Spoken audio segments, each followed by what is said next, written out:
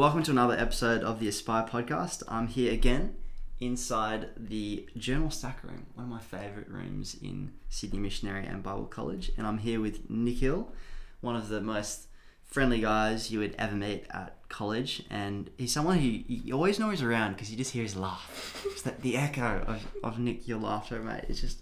It's beautiful. I love it. So thank you so much for coming on the podcast and sharing a bit of your story. Brother, my absolute joy. It's good to be here. Oh, so good, so good.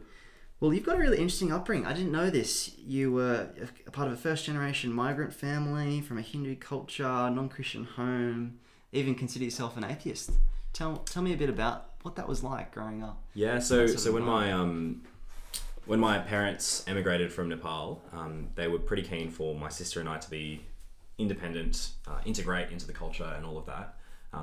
And sort of me, particularly in high school, I took that independence and I kind of ran away from the faith of my parents and even faith in general. I would have considered myself a very strong atheist. Had a kind of this cartoonish view of what a religious person was like. Religion according to Dan Brown and Richard Dawkins, kind of a very classic atheist. That Christians were people with imaginary friends and people that couldn't read science and didn't know history, that kind of thing.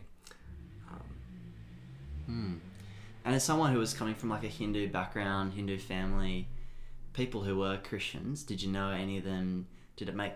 Was it just complete gibberish? How did you perceive it from afar? Yeah, I think I got like the Sunday school overview through school kind of thing, where we would, for some reason I was enrolled in Christian scripture, and I'd hear the stories, and at Easter we'd as a school have events on that we hear the Easter story, but I don't think I really got the meaning of the gospel, I think, until later on in high school when some mates of mine invited me to youth group. But then even then, going to youth group at an early age of sort of year 9, year 10, I remember going with the express interest of knowing more about their God so that I could refute them in arguments later and sort of have the one up on them saying like, I know that already and this is the 5 reasons why that's incorrect kind of thing. But of course the irony is that as I did that, I was learning more about God and gaining this head knowledge about what the Bible is and who God is and all of that kind of stuff.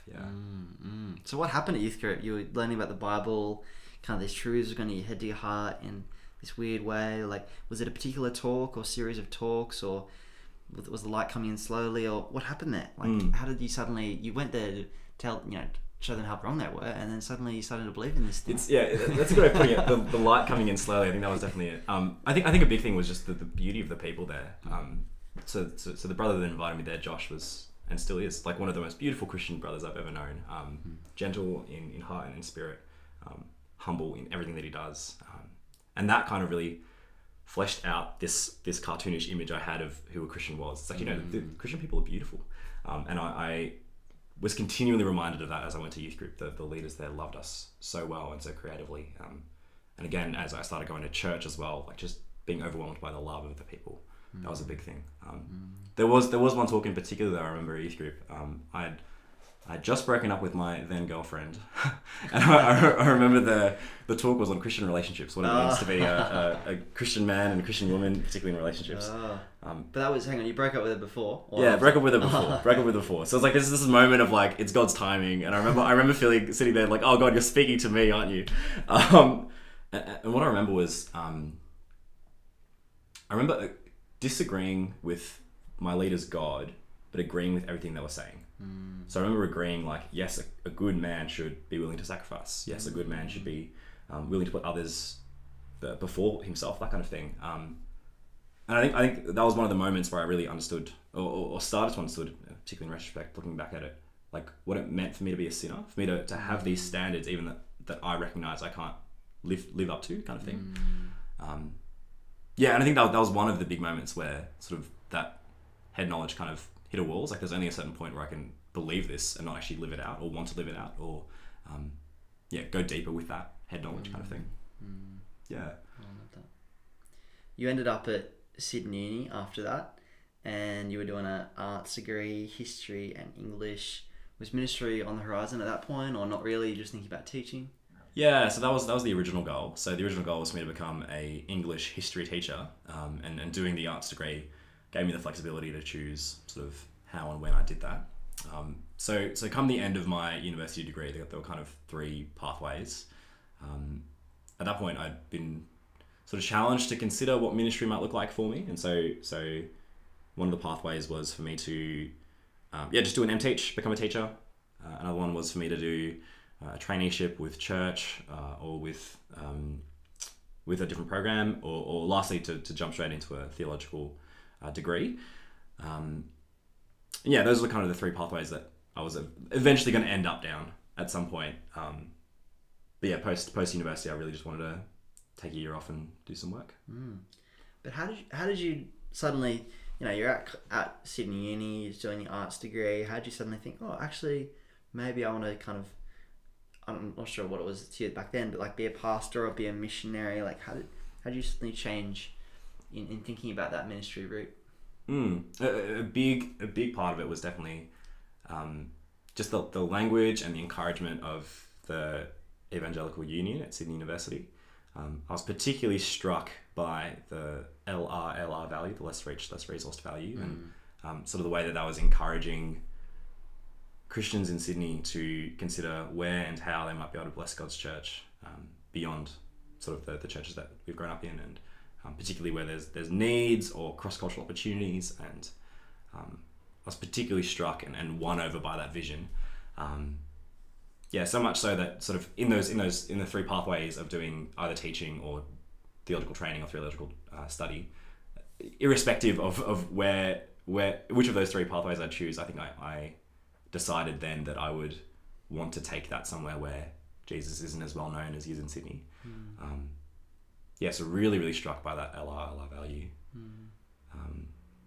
And sort of attached to that and adjacent to that is definitely like the encouragement of people around me, encouragement of the leaders at my church, whether that be youth leaders or my minister, encouragement of the staff workers at Sydney University.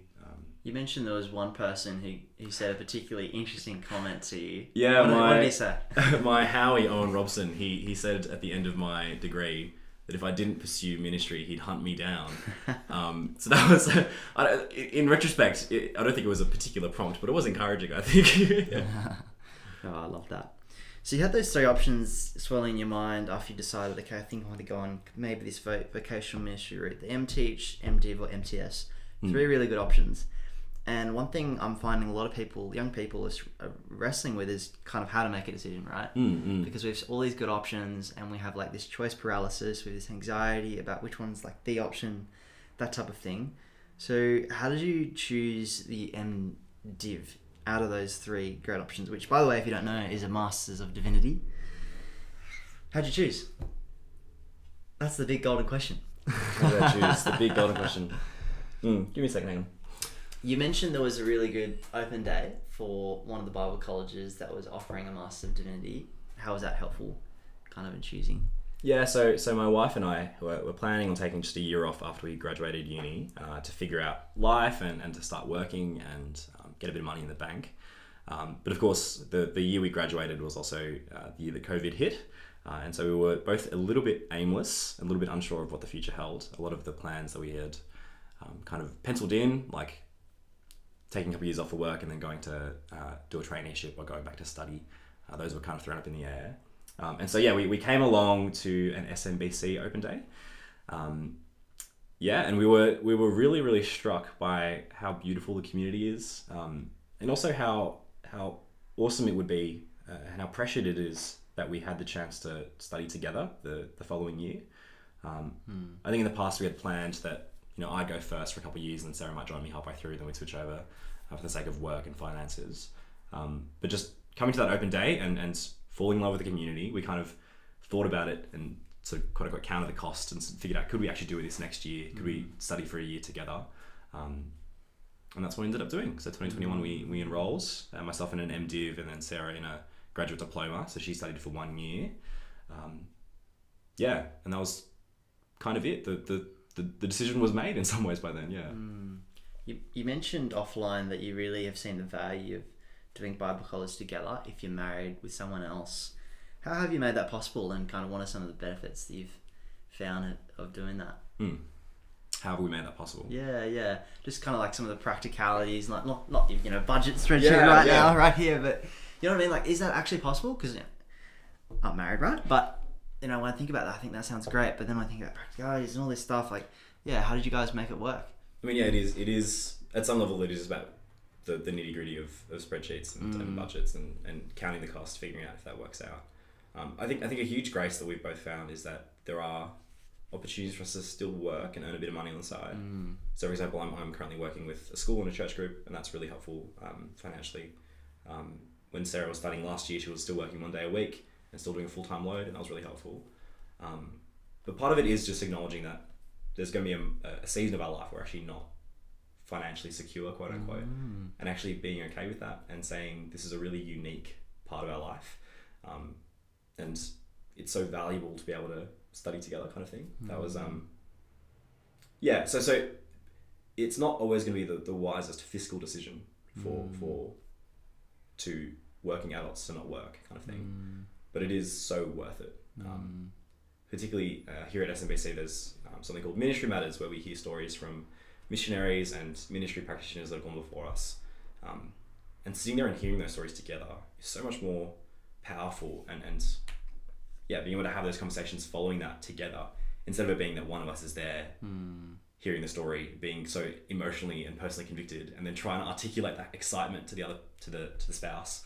To be able to be in those spaces together, having those conversations, hearing those stories together is so invaluable. And actually now that Sarah is off working, so not studying this year, I'm feeling that burden again, and that pain of like, I really love her to be here so we can do this together. So it is difficult, and it is a cost that you have to count, but it is really worth it for spouses and couples thinking of studying. Yeah, I think that's super encouraging and super helpful, especially for some people who, including myself, sometimes we can worry about the wrong things. Like, we can prioritize money and security, and at the end of the day, if we want to be people who serve God in vocational ministry, those things are never going to be super easy, right? So I think that's just a really encouraging, good reminder that to kind of keep important what should be important. Yeah, and there are ways that other people have made it work. So I know there are a couple of families on site that kind of have taken turns, where one of them will study for 1 year whilst the other one's living on site with the family, and then the other one will take the other year, and so they'll swap in and out. But there are still opportunities for spouses to come along to events, come along to Ministry Matters, come along to chapel, and still gain a bit of the benefit of being a part of that community as well. So there are options that don't involve kind of quitting your job and becoming a full-time student, but I think it is valuable to be able to be in that world together. Some people think that when you come to college, you need to know exactly what you want to do after college. But that isn't the case for you, is it? Definitely not. And it's not the case for a lot of people. If you could tell me what I was going to do with my life, brother, that would be amazing. Tell me about that. You're not really sure what you want to do, but a lot of people are in that category. What are you thinking about? I know you're kind of in a discernment phase now, considering like the burden of need and your skills and gifting.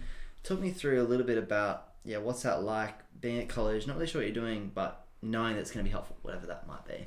So at the moment there's kind of everything is a question mark in terms of where might God have us serve, like where's the location, sort of in what role, like what part of the church are we going to be doing purely evangelistic work, are we going to be working with the church, are we going to be in a creative access nation, what is the nature of, like, all of these things are questions at the moment. And like you said, Aaron, like attached to that is also like just this burden of the need. Like I think my heart does break for the fact that so many people don't get the chance to hear about Jesus. And so like part of me in that process of discernment, like kind of looks at the categories of how has God gifted me, whether that be skills or affinities, like where is their need and what are the opportunities available, and those three kind of spheres are just constantly bouncing between them. It's like, God has gifted me in these ways, but if that means that so God has gifted me in these ways, but if I'm in an opportunity or in a world, God has gifted me in these ways, but if I'm in a part of the world where I don't get to use any of those gifts and talents, but I'm still serving God and God's people, then that's so worth it, and I'd love that. And so there's categories of discernment that are helpful, but at the same time it's like, oh, I don't really know, and I don't really care at some point, but I just want to be there.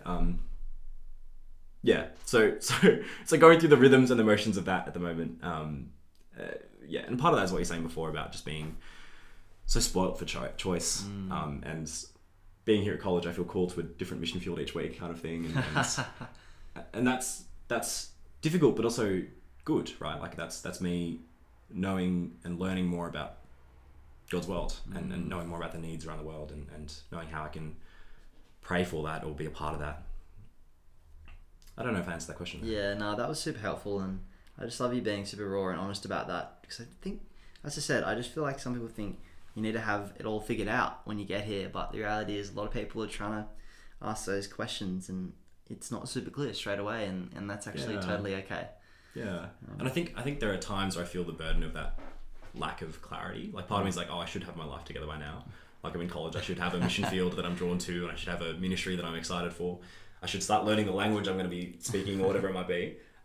There are definitely times I feel that burden of uncertainty, but there are other times that I'm so thankful that I'm in the place that I'm at. And I think I often say to people that like where Sarah and I are at now is exactly where we should be if we're in this position, in terms of we're surrounded by people that love us and care for us, that have the same burden as us for God's mission around the world. And I can't think of a better place to be to figure out where and what God might want us to do.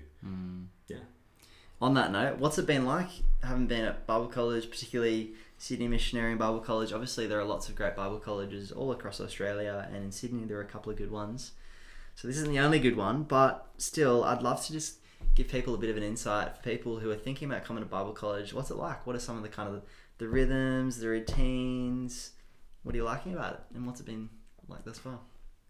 I think people can probably imagine what a lot of classes look like. Like you have a timetable and you go from class to class, you get lunch in the middle, that kind of thing. So the rhythm of being a student is pretty familiar. And the lunch is good. The lunch is amazing and provided if you're a full-time student. How good is that? Play for full time. You get free lunch. Yeah, totally. So like the rhythms of study, I think are pretty familiar to people. But I think what stands out and what stood out to Sarah and myself was the community just being beautiful. I think that there's a couple of reasons why the community at SMB Sailing is so awesome. Part of that is definitely the interdenominationality. So people from different faith backgrounds and experiences of church, different perspectives and assumptions they come to the Bible with. I think it leads to really awesome conversations and discussions with great depth and breadth. I think that's beautiful. I think another reason why the community is so awesome is because of the lecturers. I think, the teaching here, bar none, is like world class, and that's amazing. And we get to, we get to have lunch with our lecturers, kind of thing, and sit down and pick their brains, and that's amazing and awesome. Yeah, it's such a privilege to be able to do that with people that have thought so deeply about the Bible. And I think the third reason that the community is so special is because of the resis, because of the people that live on site, the people that call this place their home, and that's both staff and students that live here.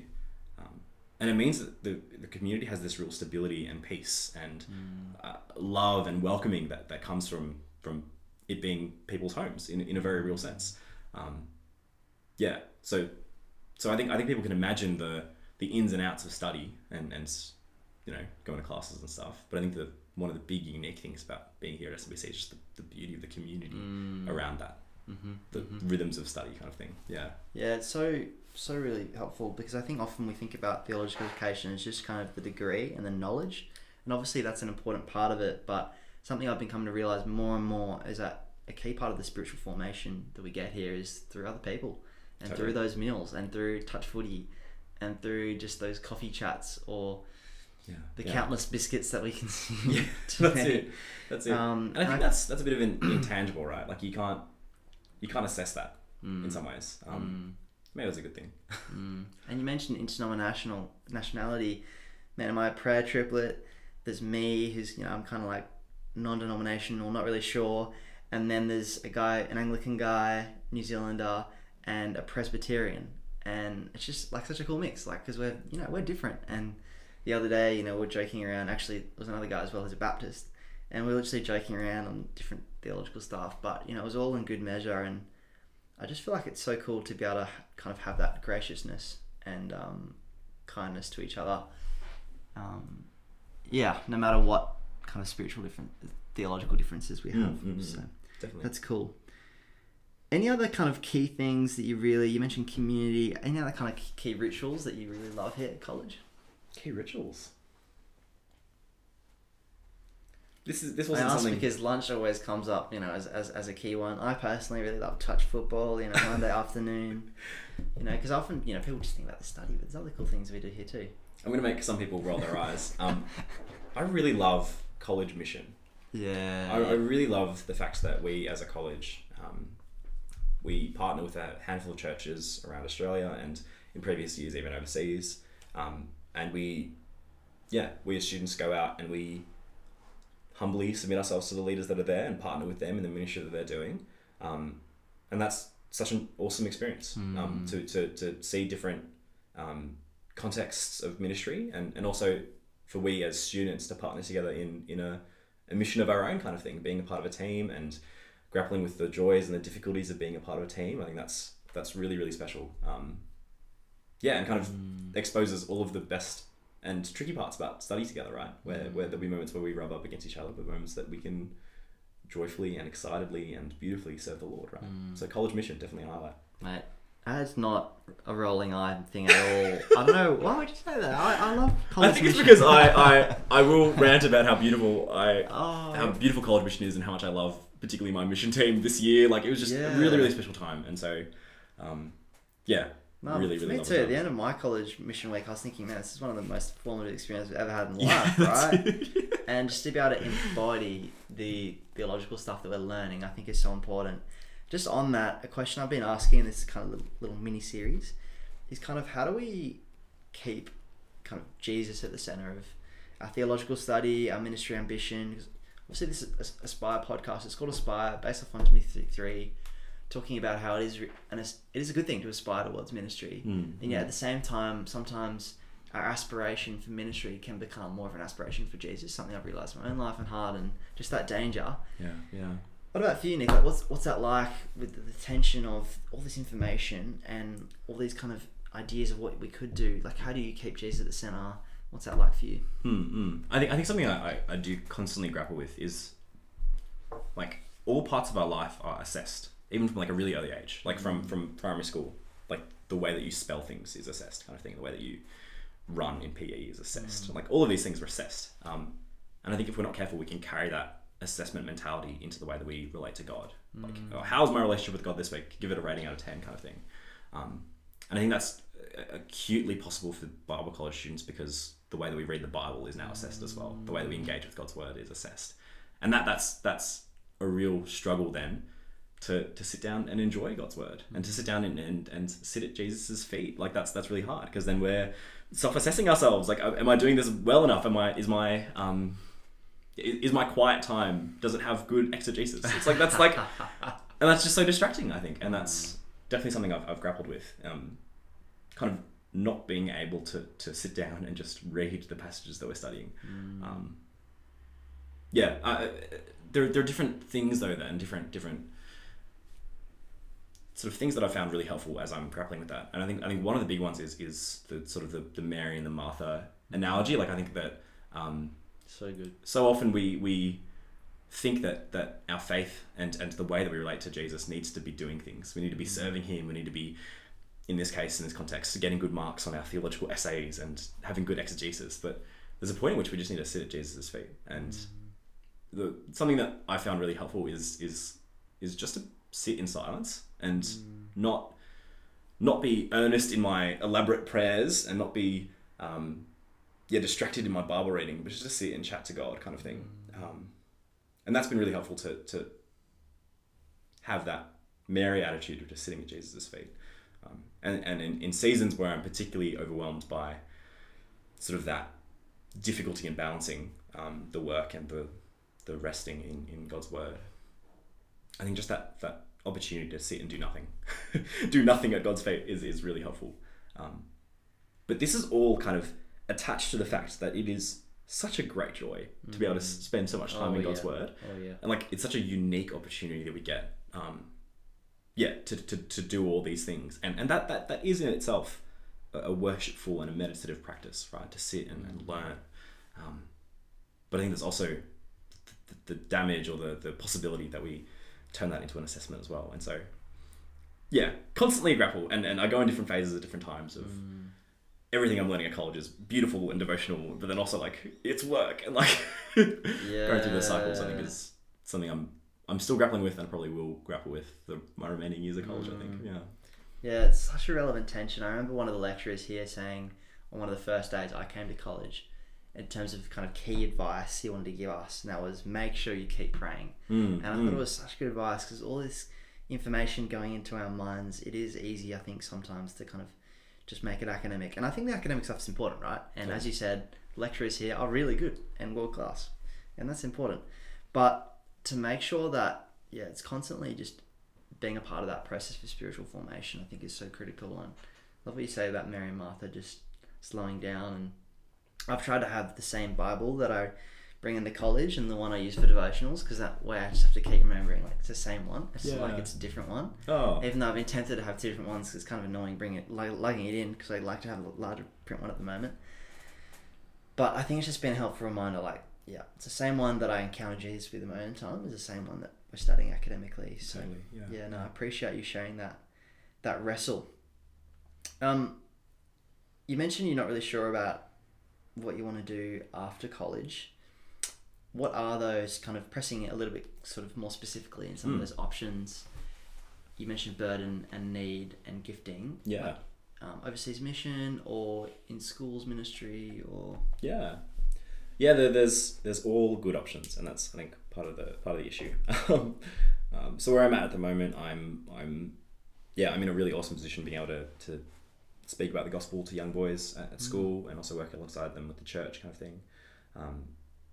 And that's definitely an option for me to continue doing that for a couple of years, and see through a cohort at school. That'd be amazing. I'd love that.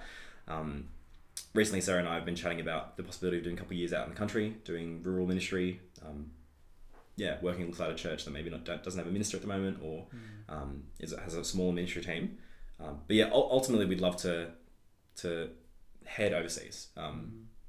At the moment we feel the burden of overseas mission, the way that the global church perhaps isn't as well resourced as the Sydney church, or even the fact that there are so many parts of the world that don't have access to the gospel in the same way that Sydney siders do. I think that's something that we both really, really do feel. And at the moment we're kind of in this state of, there's no reason why we shouldn't go.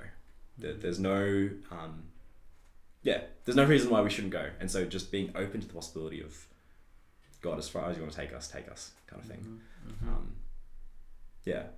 And so sort of very specifically that's looked like multiple things in different times. Over the last couple of years, I've been praying about the mission field in Europe, just kind of like the re-evangelization of a continent that was so heavily Christianized, but then has now so gone the opposite way of being secularized and so atheist. It's like recently I've been thinking about, like, how can I partner with a church overseas? What does that look like for us? And that's something that I was like, oh, that's exciting.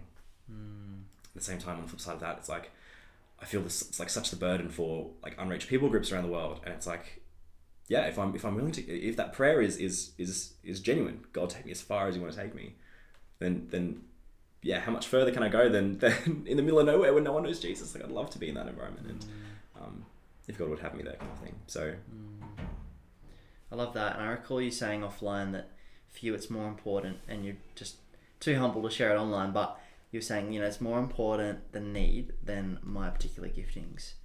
And I just find that super convicting, because I know for me, as I'm processing ministry decision, I'm thinking a lot about me and gifting.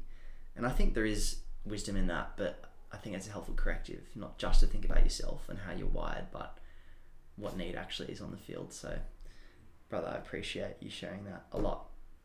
We haven't really done this on the podcast, but I'd love for you to pray for people listening in a second.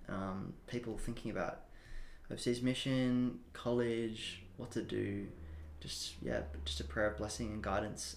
But before we get there, any kind of last kind of tip or gold nugget, piece of advice for someone who's thinking about going into ministry? When I was at university, I thought that doing a 3-year, or now it's turned into a 4-year Master of Divinity would be like a prison sentence. It's like, I want to go and do ministry. I want to serve people. I want to serve God's church. But I think now it's like the temptation is to think the other thing. It's that college is the best thing in the whole world, and the ministry stuff is not as important. And so I think that's just a tension that people will have to live with, and that's kind of thing is like you want to be here, but you also want to be on the field. And Bible college is not a prison sentence. It's an absolute joy. It's such a privilege, but it's a joy and a privilege because of what it's preparing us to do, right? Not because of what it is by itself. So good. Amen, bro. Would you mind praying for us? Is that all right? I'd love to. Let's pray. Our Father God, we want to pray as Jesus tells us to. We want to pray that you would be raising up workers for the mission field, workers for the harvest field, Lord, because the harvest is plenty. But Father, we pray that knowing that it is a dangerous prayer because we might be those workers that you're sending out. And so, Father, I want to give you great thanks that you've put Aaron and myself and the score of students around us in the place that we're at to be trained and equipped for wherever you might take us. Lord, I want to pray for the listener now as well, whoever's hearing this. Father, be with them in whatever situation or circumstance they're at. Father, place on them the burden of your mission field. Father, convict them of the fact that if they're willing and able and ready, that you might use them and send them and use them in your harvest field for your glory. And we pray, Lord, that whatever happens with us or whoever's listening, Lord, that you might receive all the glory. We pray this in Jesus' name. Amen. Amen. Amen. Thank you so much, mate. It's been an absolute pleasure.